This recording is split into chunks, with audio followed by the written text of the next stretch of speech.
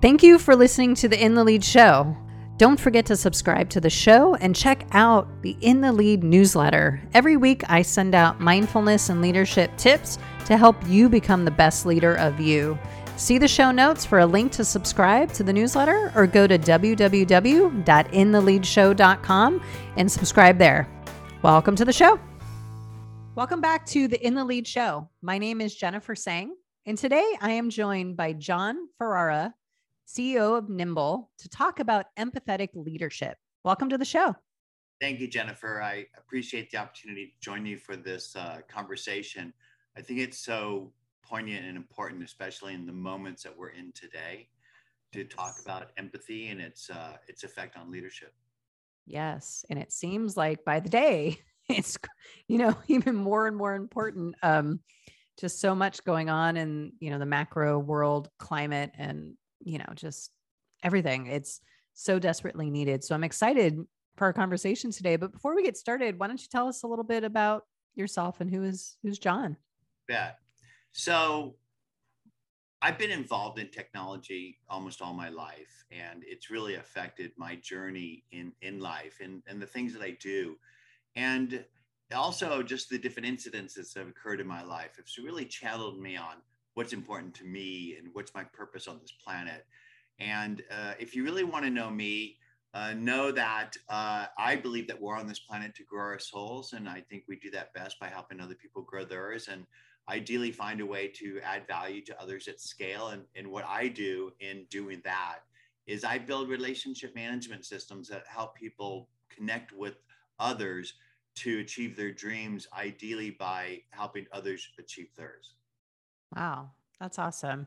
And I'm curious your thoughts because I know in my corporate role, I hear a lot about empathetic leadership. We talk a lot about empathy. You hear it everywhere from the Brene Browns to, everyone is talking about empathetic leadership. But at the same time, I don't know if I necessarily see it. So what is your thoughts on what's the disconnect between a lot of us talking about empathetic leadership, but not really a lot of doing or a lot of being that empathetic leader? Well, I think that if you don't listen to anything that we say here today, know that being an empathetic leader will affect your bottom line. It will allow you to more effectively serve the constituency around you. Because if you are an empathetic leader, then you're really listening and connected to the constituency around your business that will enable it to succeed. And I say constituency because leadership should not be only focused on prospects and customers. There's a whole community that is around your business that will enable it to succeed. And I like to relate that to parallels in life. And I call it the sustainable garden around your business. What you want to be able to do is to attract the right things into your garden that make it self-sustaining. So you don't have to go out there and spray weed killer and do rototill the whole garden because you haven't really managed it effectively.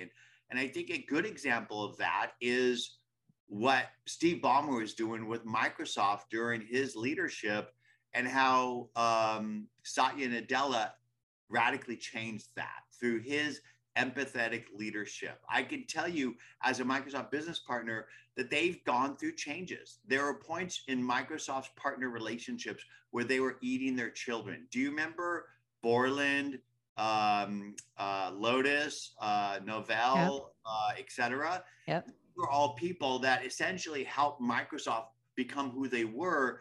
And it was a team relationship where these ISVs were building solutions and they were building on top of Microsoft and they were going to market together. And then Microsoft began to basically eat all those children and they tried to be everything to everyone and then got to a point where they were no one to no one. And we all started switching over to Macintosh and sort of forgetting about Microsoft and switching to Google and going to the cloud. And Microsoft was focused on other things and they weren't in the cloud. And Satya came in and really listened to not just the customers, but the partners as well. And when I say partners, it's ISVs, it's resellers, it's distributors, and really began to transform the business based off that listening. And if you're willing to go out there in the trenches with your constituency and understand their journey, understand their pain and what is driving them, then you can adjust the way that your company does business to make it easier for people to do business with you. And it makes them happier. It makes them not only want to come and do business with you, but to drag their friends with them. Yeah. Yeah. It's creating that whole network. And I love your imagery with the garden and how we need to cultivate that. And yeah, that's it. Gives me a lot of food for thought. So tell me a little bit about your journey. You've had kind of an interesting journey in life. I would love to hear kind of your evolution and how you've come to this point of being, such an advocate for this empathetic leadership. Well, so I started a company called Goldmine, which helped pioneer CRM and contact management before Outlook or Salesforce existed. So I was in sales for a Boston technology startup in 1988 or so. And I got leads on a piece of paper. I managed them in a day timer and spreadsheets for forecasts. And I said, there's got to be a better way. And because I had a computer science degree and I worked my way through school in a Computerland store, I knew every software program in the market. I knew there wasn't something that integrated email, contact, and calendar, and sales and market automation. So I built it. It's too young and dumb to know about VC. So I bootstrapped it on $5,000. We grew it to about $125 million a year in revenue and millions of customers, and had tremendous success. And I think there was a point in my life where I thought my poop didn't stink, success breeds sort of confidence. And I was a confident, cocky entrepreneur. And I sold that company for cash when I was 40, and I retired, and I was not quite sure what I'd do next. And in that moment of success in life, I got a head tumor and almost died. And in the process of my journey of finding both Western medicine help, I did some Eastern medicine work and Eastern philosophy work. And it's through that work that I did and being smacked by the universe with my head tumor that I sort of softened my soul and my heart, and I re-examined my purpose on this planet. And it was then that I came to the conclusion that for me, I'm on this planet to grow my soul in the brief period of time that I'm here. And I do that best by being present with others and helping them to grow their souls, because the best way to grow is by really exposing your real self and listening and connecting with others. And if you do that, they will reflect your shit back at you. And if you're willing to look at your shit in life and work on it, that's how we grow. And we also grow by building intimacy and trust with others to learn about their journey and their needs, and adding value to them, even if it's as simple as giving somebody your presence while you're checking out at the grocery line. Because I can't tell you how many times I see people in the grocery line, and you know what they're doing? They're doing this. And the poor checker is essentially saying, could you please hit enter on that thing and put your credit card in? It's like, hello, focus on me. And we're also distracted with this, where we're seeking love and attention from an electronic device when we can get all that we need by just being present with the people in front of us. And if we gift those human beings that are around us with our presence, they will gift us with opportunities for growth. I agree. I couldn't agree more. And yeah, I mean, definitely a Buddhist philosophy is that external validation and that grasping that I feel like so many of us live our lives in. And, I also took away from your story about, thinking about my own life, about how it was unfortunate. I felt that it took something so life altering to kind of wake me up. Like, a lot of times it takes one of those jarring events for you to kind of take a step back and go, okay, let me kind of reevaluate what's going on in life, what's important, what's meaningful. I'm very grateful for those events, but I also wonder sometimes, like, well, what if I'm not someone who's had kind of a brain tumor or a, life altering event? Like, how do I get to the point where I can make that shift and kind of broaden my perspectives and kind of have that broader view to be able to be more empathetic, to be more compassionate, to have all these things we're expecting out of leadership nowadays. But I feel like, I don't know, it just feels like empty words, or it's like just feels good to write on the wall. for individuals listening to this, I think that you could do that through self-study, right? Like reading really great books, like The Power of Now or Siddhartha or Self-Realization, or there's so many great books out there that you can read to begin your journey of enlightenment. And even if you just go get something like Headspace and start doing some being quiet with yourself, it's amazing what you can learn by just connecting with yourself and being quiet with your quieting your mind and just being still. And so for individuals, there's a lot of journey work that you could do. And if anybody's listening to this and they're anywhere near Big Sur, Google Esalen. Esalen is a fantastic place that has a lot of magic that you can learn from. But for leaders of corporations or leadership within businesses, know that the old days of bagging and tagging customers and shooting other people in the head just to get the deal are kind of over. I believe that social media has changed the way that we work, play, buy, and sell, and it's changed the expectations that we have of one another, that buyers have of sellers, and of partners have of partners. And so I think the go-go 80s and 90s and the enterprise sort of kill 'em mentality ideally is shifting, and nobody wants to be sold to. And I think that service is the new sales, and your brand is built on the promises you make and the experiences that you deliver. And if you can align those two, you can build a gold mine. So if you're listening to this today, the old ways aren't working and you know it. So it's time to change. And how do you change? You change by leaders go to your customer service departments, put on a headset and start taking calls. Start understanding what your team is seeing in the trenches in regards to your product and your customer journeys and your partners' journeys, and adjust.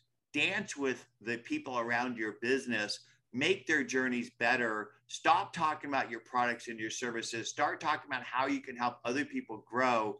And if you do that at scale, it will transform your business.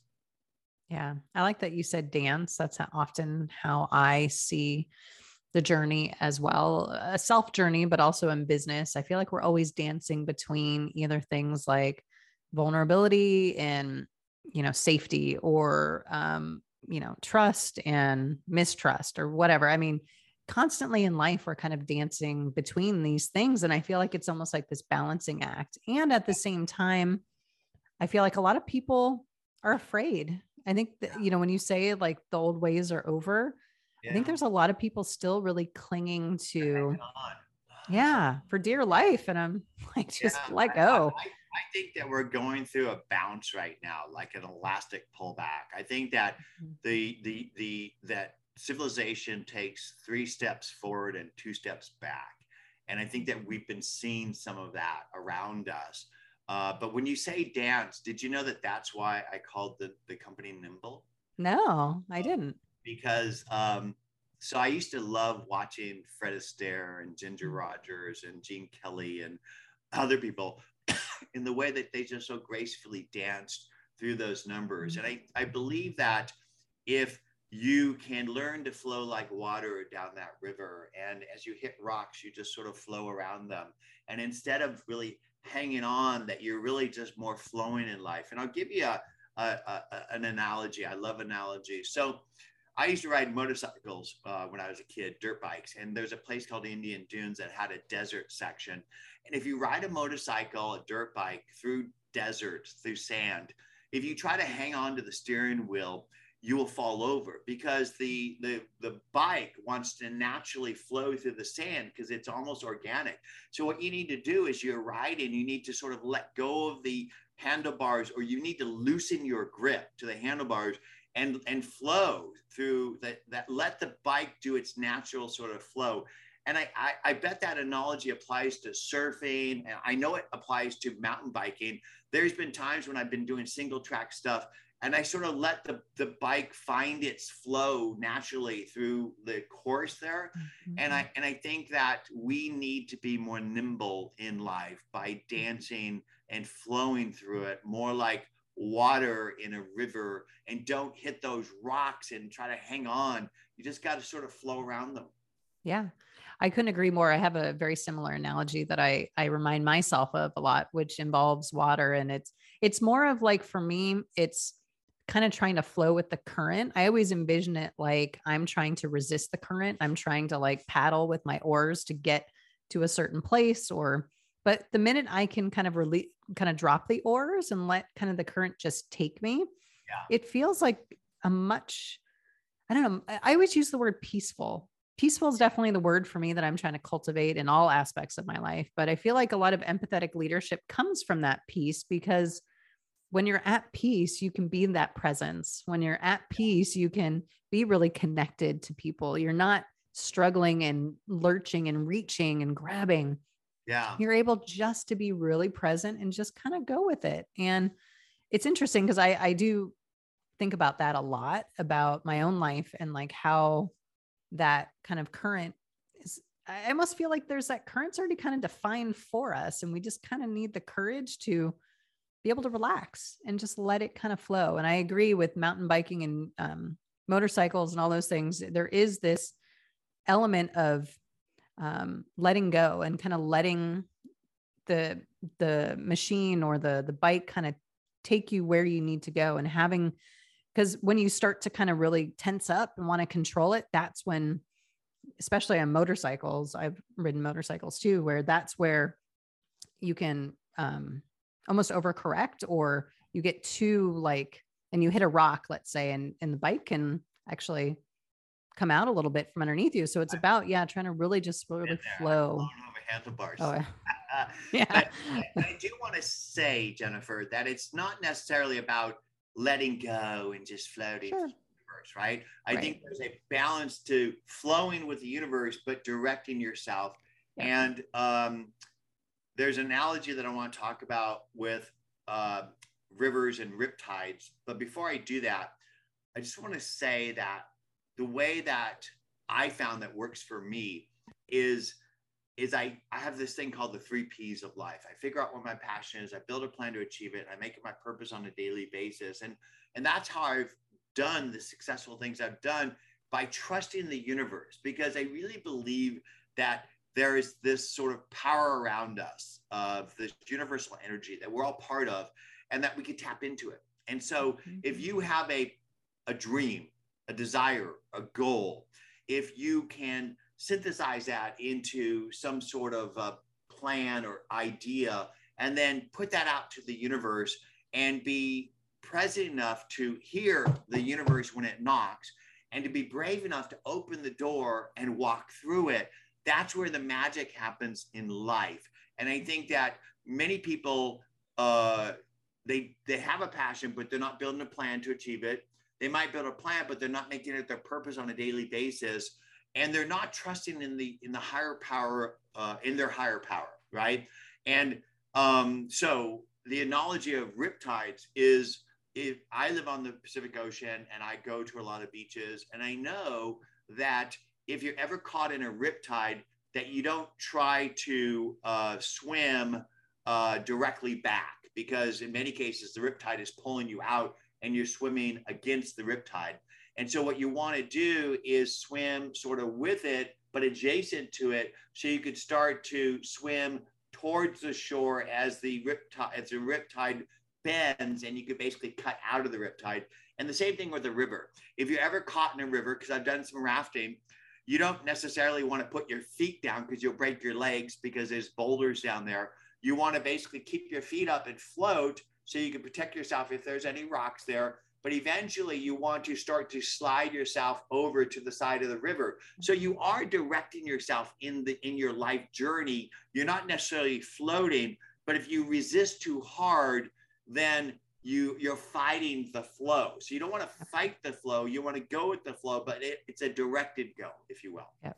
Oh, I couldn't agree more. Absolutely. I also get the analogy of like when you're standing on the shore and like when a big wave comes to hit you. I've seen people who have gotten really like, tense and like stiffened, and like they almost get knocked over by the wave. But if you can be kind of a little bit more, you're grounded and you're kind of secure, but you're almost kind of moving with it. Like as the wave comes, you kind of move with it, it hits you and it Yeah. kind of pulls back. You have to flow with it. And absolutely, it's definitely not about just throw your hands up in the air and like, I have no responsibility or I have no, you know, say in anything. It's about, yeah, I think creating that space to understand when you're in the flow and something comes up, like what decisions you want to make. To me, it feels, I always say it's like discernment. It's like discerning in the moment.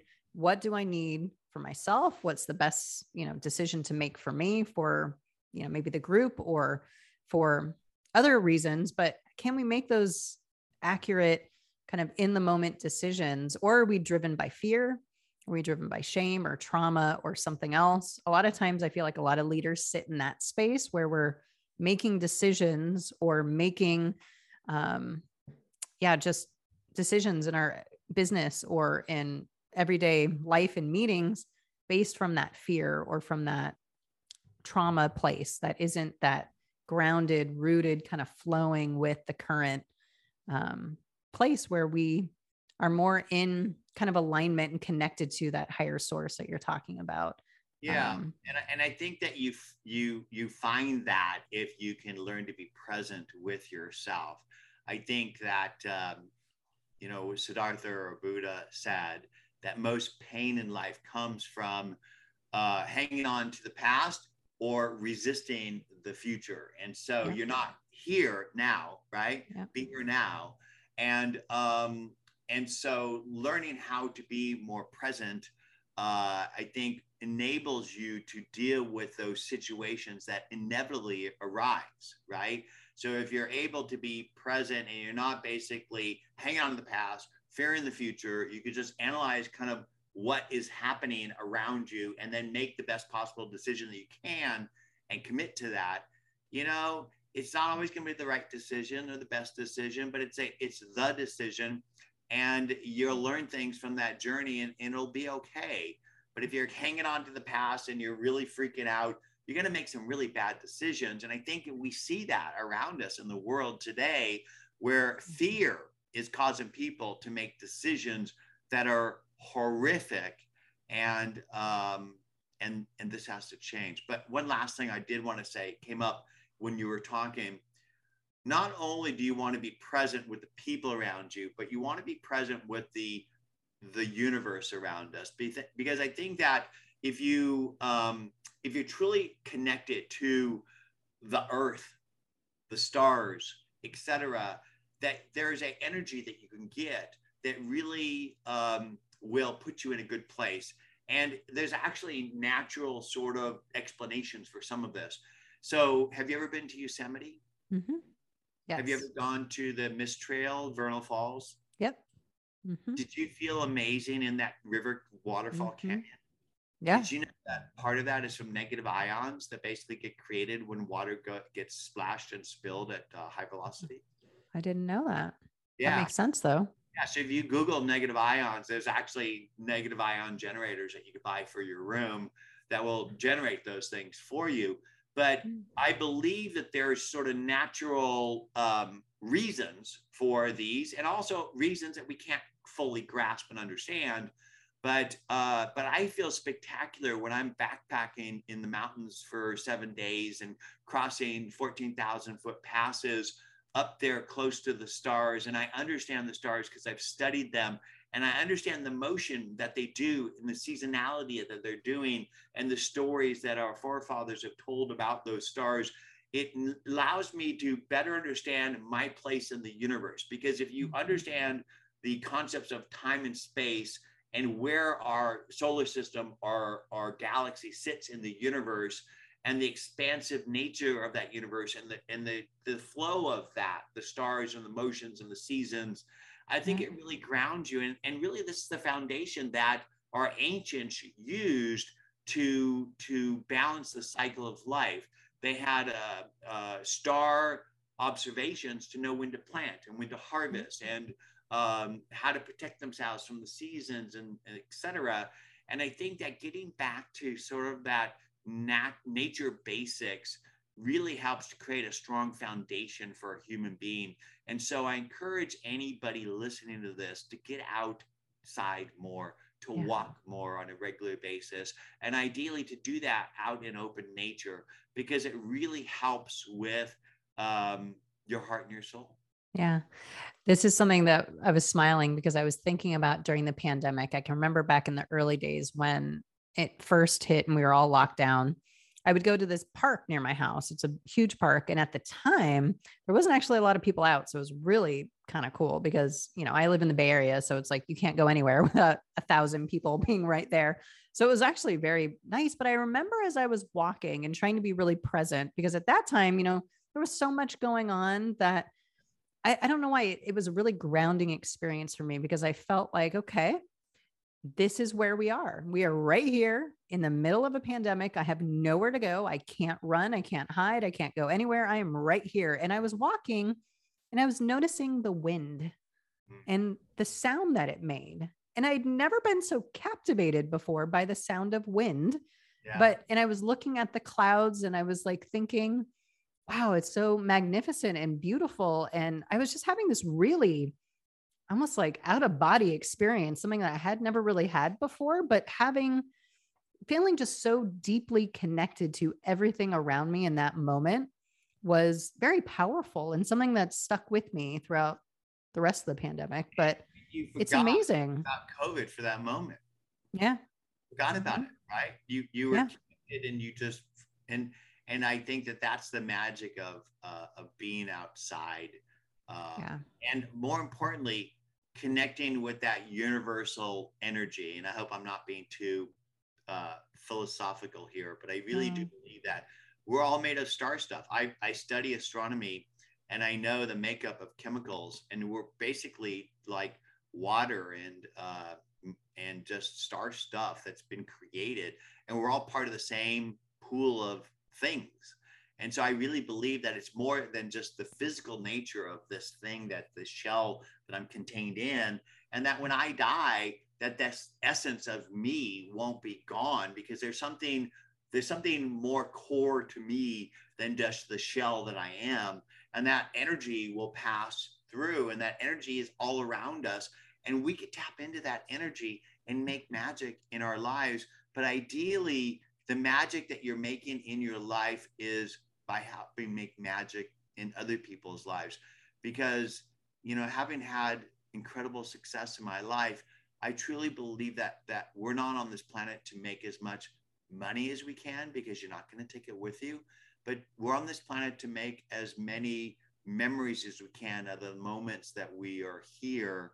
And it's kind of like a rock dropping into a still pond, that ripples sort of happen. And so you're here creating ripples in the pond, and that's all you're going to leave. So when you leave, ideally they say, they're not going to say on my grave, invented CRM and made lots of money. They're going to say, ideally, beloved friend, husband, father, and that's it. That's all I got. Yeah. Yeah. I love that you're using the ripple metaphor. I often say that as well, like be the ripple. I think people want to be waves. I think people want that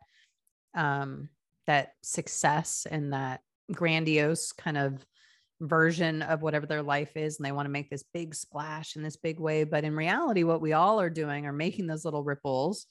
And I strongly believe that we don't even know the extent to our impact and how those ripples will impact today, tomorrow, and in the future. Even in the past, like I think there's some like freedom for me in that, knowing that, like, Jen, you don't have to be like figure this all out. You don't have to have this big predefined thing. Like you may not even know the impact you make. And that's maybe part of the plan, is like we don't know every single person or every single thing that we're going to impact. And that's okay. And it's not necessarily about knowing, it's about creating as many of those ripples for me as possible, and hopefully, touching as many people as you can and making the world just a better place. Yeah. But the thing is, if you're in leadership at a company, know that the things that we're talking about today will affect your bottom line. It will absolutely affect the way that people see you and your company. And I believe that as we go forward, that the world will become more enlightened, and they'll look for enlightened companies to do business with. And those that start now could be way ahead of the pack, because we're still in the baby steps of what I see is the age of Aquarius. Yeah, I agree. I agree. So we talked about, I'm curious your thoughts on like what prevents people. We talked about kind of that grasping and that, ego and wanting to, be successful. What do you, because again, I hear this a lot, like a lot of companies even say all the right things, but if you talk to a lot of the employees, they're like, yeah, we don't see this. We don't feel it. I don't know if customers even see it or feel it. What do you think it will take for us to go from like conceptually, like saying, yes, empathy is absolutely key to our bottom line, to actually being and doing it, so that we're actually living our values instead of just, again, kind of writing it on a piece of paper or just talking about it? I think that the motivation is the main thing that prevents us all from being the enlightened beings that we might be. And so, why are you here? Why are you here? Are you here to make as much money as you can, to have a garage full of as much stuff as you can? And if that's so, you'll probably never walk the path of enlightenment and growth. But if you can recognize that you're not here on this planet to make as much as you can, but to give as much as you can, because by giving as much as you can, then you'll get everything that you need in life. I think that that's where we need to get to. But I still think there's too many people coming from a place of fear and greed. And so they fear change. They fear they want more, and I think that less is the new more. And that do you remember Scrooge or Christmas Carol, Marley's ghost? I'm always going to be struck by Marley coming to Scrooge with all those chains on him and saying, "This will be you," And I think that the chains that were holding Marley down was the shit that he accumulated in life, right? Yeah. All the money, but more than that, the pain that he caused by accumulating that money. But as in many cases, to accumulate that much, you have to cause suffering to others. Yeah. And those ill-begotten gains eventually will eat you inside. And so that was Marley expressing to Scrooge that you need to change your ways, and he did it. And I love those scenes where he says, is it still this day? And he gives the kid the money to go buy the goose, and he's dancing happy. And I think that there's still a lot of people that are behaving like Marley, who have a lot of fear and greed, and it's eating them up inside. And I could tell you, as a human being who has achieved global success and made a lot of money, it's not what it's about. The things that bring me the greatest happiness is the fact that I was able to be a dad at home for 10 years and to be able to roll around on the floor with my kids and walk into school and read in the classroom and be present for the nuanced stuff that happens that most dads never, ever get to see. And my understanding of what it is to be a parent, especially a woman, because in many cases, the brunt of parenting falls on the women of the world. And most men have no understanding of that because they've never really done it.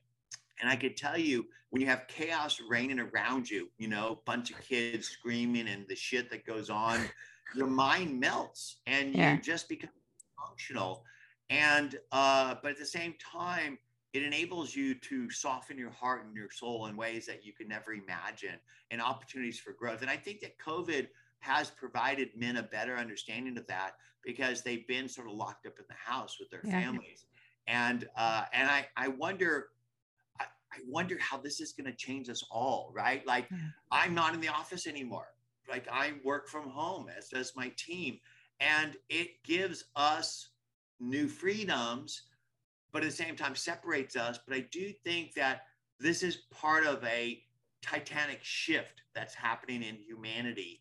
And I think that things that happen with leadership in America, leadership in other countries, choices that those countries are making in regards to their neighbors are all part of the last gasp bounce of the angry male, because a lot of this shit happens because of old angry men who Amen. passed. And if the angry old men could just let go and let the world evolve and change, to let people of diversity, of color, to let women get some of that power, I believe that we could become more enlightened quicker, because I think that men and women are different, and there's more empathy and organizational skills and deeper intelligence that many women have. And if we actually let them just fucking drive, Yeah. I think that we could get to nirvana quicker. Amen. Amen to all of that. Oh my gosh.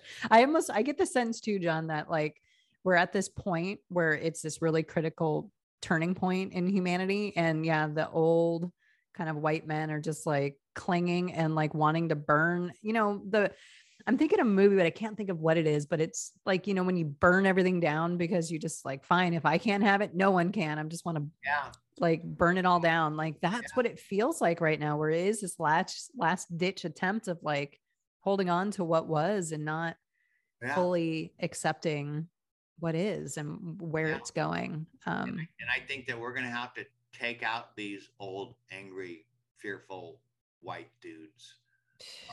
Take them out to the back of the house and give them an old-fashioned spanking. Hey, I wouldn't mind that. No, yeah, I agree. I mean, it goes back to what we were talking about, like kind of flowing with, the river, and definitely not flowing with any rivers. No. They're trying to stand in the river and fight against the current. Yeah. The thing is that I really believe that we're on a path of enlightenment, that nothing's going to change that, and that we're going to get there, but it's not going to be without a fight, that we're going to have to deal with a lot of fear and greed and hate before we get to the love and giving and empathy that I think will transform us. It's interesting as we're talking about this macro change. I also feel like the internal process that we've been talking about is also similar. I know from my experience and all the personal development and therapy and things that I've been in, there is that process of when you're on the cusp of making a change that's so earth-shattering to you, because it's such a big change that there are big parts of you that are really resistant and almost throwing up a fight and saying no, like the tantrum toddler that's like, I'm not doing. I mean, that's what I honestly think of when I think of all these older white men who are really trying to cling on. It's like a little kid who wants to get its way and it's not getting its way. And then it just starts throwing things and is angry and screaming. Yeah. A lot of that happens internally too, when we're trying to make that shift. There can be those parts of you that revolt and go, wait a second. No.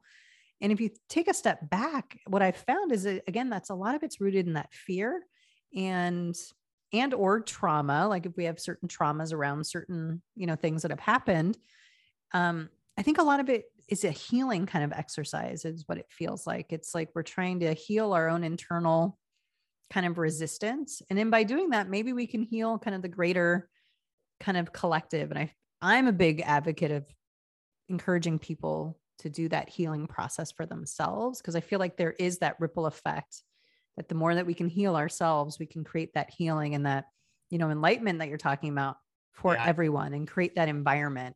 But a lot of it, when people sit back and they go, well, I'm just me over here in California, and, there's people in Russia or, presidents of the United States that I can't control.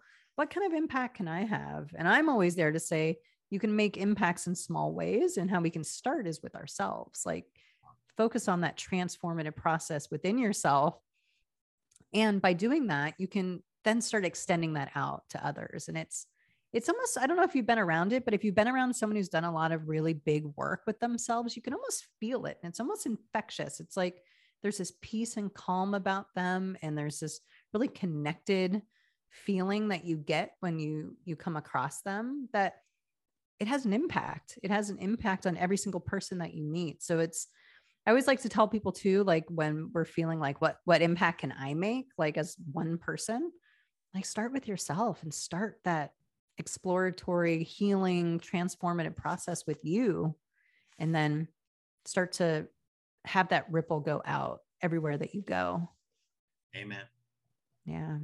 It's such a process. I don't know if you've, I think you said you went through therapy, right? And you did some therapy work. Yeah. I've done a lot of work. And from that work that I've done, I find that when you get most uncomfortable is when you're closest to the things you want, that you need to do the most work on. And so I think that that is for the world to grow, that each of us have to do our own work. And that's why being present with other people will expose those areas of work that you need to do. And I have a simple analogy for that. So when I'm driving my car and somebody tries to pull in front of me, cut me off, I'm going to get that guy, right? It just sort of gets me, right? Yeah. And if you actually just relax and just say, you know what? They can't cut you off if you actually let them in. Give them permission. Yeah. And so I think that the work starts with finding your areas of pain and leaning into them and doing the work on those things that cause you the most discomfort. And then by doing so, you'll discover ways to soften your heart and your soul, because I don't think that you could be truly present with other people unless you're present with yourself, and that you can't be empathetic with others unless you've learned how to soften your heart and your soul, and to expose your heart and soul to others so they can see the real you. I think that most of us hide the real us through addictions. And I think that by working on yourself and being truly present, then you can start to affect change in others. Yeah, that ripple effect works both ways, right? A lot of anger and aggression. I see that a lot, actually, the road rage and there's just a story actually here in the Bay Area where a man was shot because he cut him off. And then they were like chasing each other and this crazy. And I thought, wow, I mean, even moments like that, what are we choosing to put into the world? Are we choosing to put more anger, aggression, pain, suffering? Or are we choosing to just give somebody permission to do that? And that's a big trigger for me. Another one is like standing in line at the grocery store. It drives me bonkers. And it's always an invitation. Jen, this really bothers you. Like, what can you learn from this situation? What do you notice about yourself? What feelings are coming up? How are you going to react? There's so many opportunities every day for us to start practicing. I say practice when it doesn't matter. Practice when you're standing in line. Practice when you're driving. And just notice, what are your tendencies? And then I always ask myself, what impact do I want to have in this moment? Do I want to, again, add more anger and aggression into the world? Or do I want to add more kindness, peace, like take, whatever, cut me off? I mean, honestly, in the scheme of things, it doesn't matter. I'd rather have that person in front of you riding somebody else's tail and switching into other people's lanes than basically behind you, pushing you. Yeah, that's a good point. Yeah. I mean, so much to learn there. Yeah. So I think it starts with yourself. And I like how you mentioned using what I say is like everyday annoyances or everyday, issues. But you won't see them unless you're present with yourself. Yep. Absolutely. It takes a lot. You're addicted to this, putting shit in here so you get more red lights of people liking, commenting with you, as opposed to just being present with the shit, with everything around you, and then listening to yourself and understanding the energy that's flowing through you, and when you get worked up, why you're getting worked up, and to lean into those things. But you won't see any of that if you are suppressing yourself with whatever addictions, that you're gnawing on your bone of life. Yep. Yeah. And that's where I think the beginning of empathetic leadership starts, and how to develop that and cultivate it. So I like how this kind of come full circle, and I really enjoyed our time today. I would love for you to end with maybe one piece of advice or one lesson that you've learned in your life that you'd like to share with the listeners around empathetic leadership, and something maybe people can start doing Yeah. today.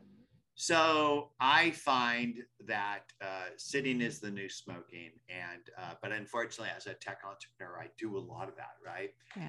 So I like to do walk and talks with my team, walk and talks with friends that I meet digitally, and walk and talks with myself, right?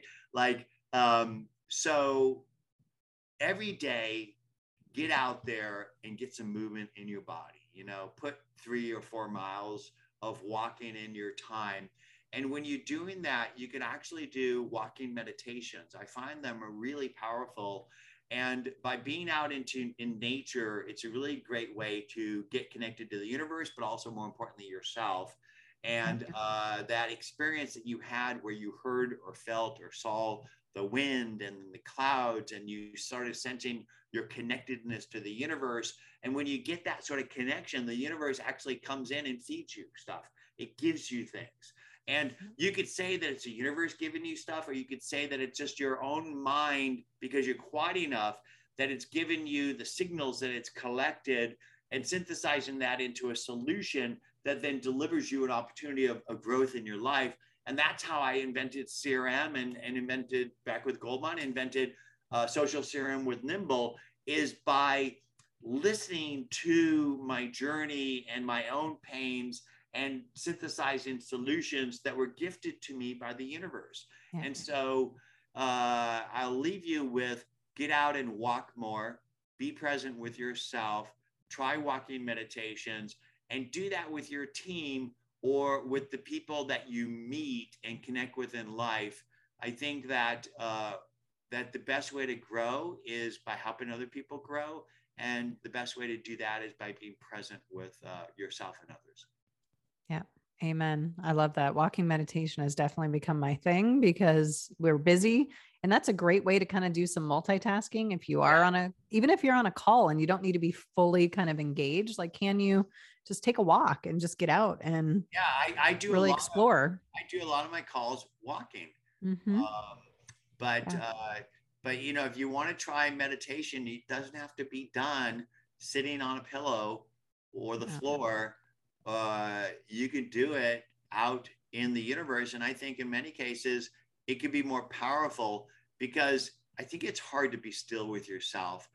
And maybe it's easier in a quiet room, but when you're walking outside, I think it adds a new dimension. And there's a place that I used to go to called Canyon Ranch in Tucson. And it's a great place to work on your mind, body, soul. And that's where I learned how my first walking meditation. And I remember being up in Esalen. Have you been to Esalen, Jen? Yes. Well, I've heard of it. I have not been to it yet, but I want to. Got to go. Just go in this interview. Go Google Esalen, Big Sur, and go pick a class on 3-day weekend, whatever, and go gift that to yourself.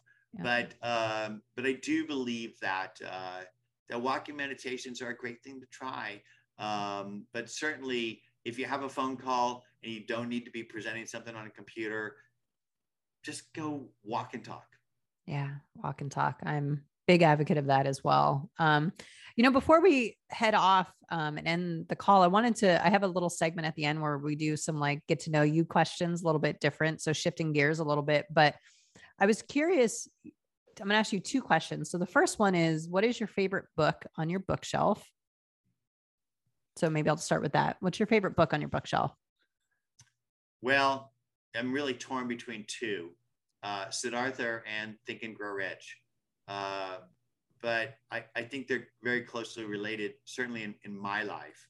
But I have to lean towards Siddhartha because it's taught me to about the value of not hanging on to the past or fearing the future, and being more present and marching to my own drummer in life. And I think that's what's enabled me to be successful in life and to be able to make me able to understand the ideas of Think and Grow Rich and apply them in my life. That's awesome. And then the second question is, who has been the most influential person in your life and why? Well, I'm torn between my dad and my uncle. My dad was the number one Lincoln Mercury guy in the country in the 50s and the first Subaru dealer in California in the 70s. And he was an entrepreneur, and he taught me my people skills and my relationship skills, which have enabled me to be who I am in life today. But then my uncle invented radar and microwave at MIT in the 40s and had his own aerospace company and kind of guided me into being the technologist that I am. And so it was really the two of them. In fact, I'll tell you, when I was a teenager, I dissed my dad and basically said I never want to be in sales. And that's why I studied computer science and bought a computer when I was 18 and leaned into my uncle.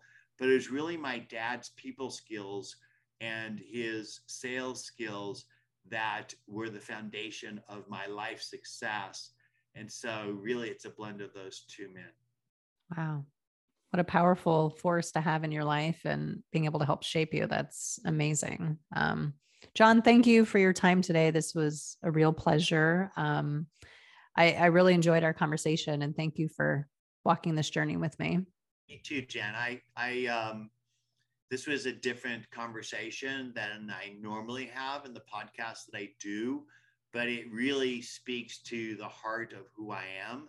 And I appreciate this conversation and hope that it gifts others with ideas of how they can grow. Awesome. Me too. Thank you.